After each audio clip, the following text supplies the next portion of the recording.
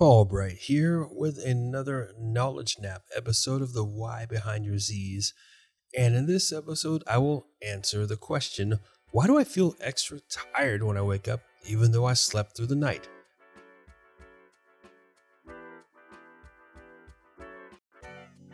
Welcome to the Why Behind Your Z's podcast, the show that helps you maximize your sleep one night at a time.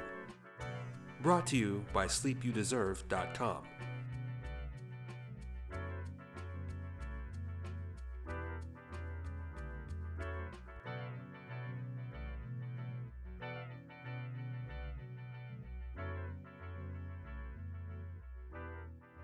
Why do I feel extra tired when I wake up even though I slept through the night?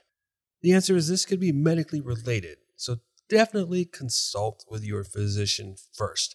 The reason why is the possibilities, from my experience, either involve apnea or iron. If it's apnea, you definitely need to get tested. When you have sleep apnea, it's when your body basically stops breathing in the middle of your sleep. And this can happen many, many times throughout the night, and it forces your brain to wake your body up. So you get this little jolt. You don't necessarily even know that it's happening, but as your brain is waking your body up, it's stopping all the other processes needed for a restful and recovering sleep. If it's an iron deficiency, you could wake up sore because you're not getting the full benefits of iron's function.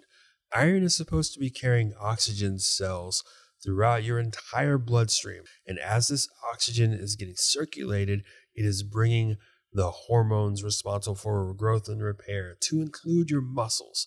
So if you had a lot of muscle movement that day, if you were working out, if you just have a very physical day in general, your body is usually using those deep sleep periods to do regrowth and repair. But if you're short on iron, it can't get all the oxygen everywhere it needs to go. So you could end up waking up sore.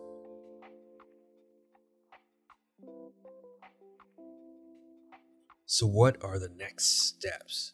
Well, let's visit the domains that I talk about so often in the Why Behind Your Z's, and the domains that I use to help my one-on-one clients improve their sleep one night at a time.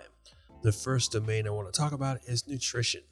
You do need to get your iron levels checked, and you need to increase your iron as needed. I strongly recommend you consult your physician to say, hey, my last blood test, how are my iron levels looking? I don't remember. Or if you can look it up yourself, you can go ahead and do that. But see if you can get your iron levels tested. See if you've got enough going on. Maybe you're anemic. Maybe you're not anemic, but you're falling a little short.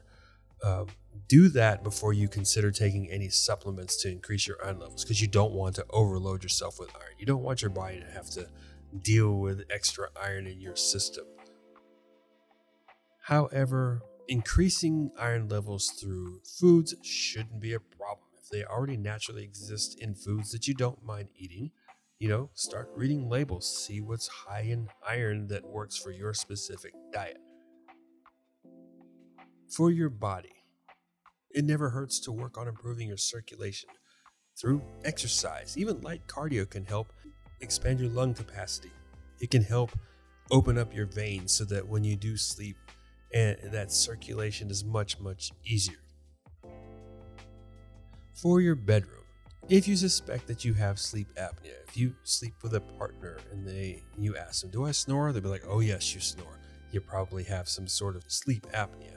But if you suspect you have sleep apnea and you haven't quite gotten to the doctor yet to get tested for that, see if you can sleep slightly elevated, because sometimes what triggers sleep apnea is pressure on your lungs from your chest. So if you can sit up a little bit in your sleep, prop yourself up, that can reduce some of the symptoms. And for mind space, don't get too consumed with what am I doing wrong if you're sleeping through the night but still feeling fatigued. In fact, if you're sleeping through the night, it means you've likely handled all the other issues that contribute to people's insomnia. And that's a good thing.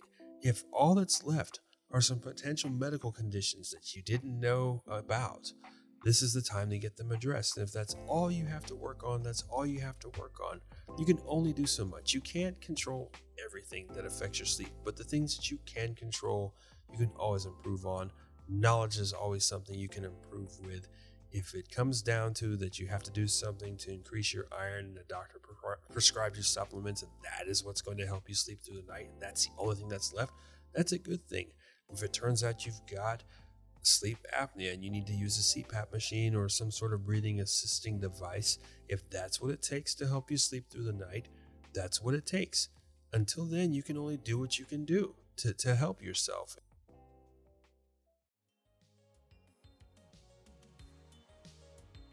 For more resources and information on this Knowledge Nap episode, check the show notes. You will often find links to peer-reviewed journals that explain even further the concepts discussed, and you will also find a link where you can subscribe to my email list. And if you do sign up to my email list, you will get a free book, Sleep 101: How Sleep is Supposed to Work. Check the show notes, subscribe.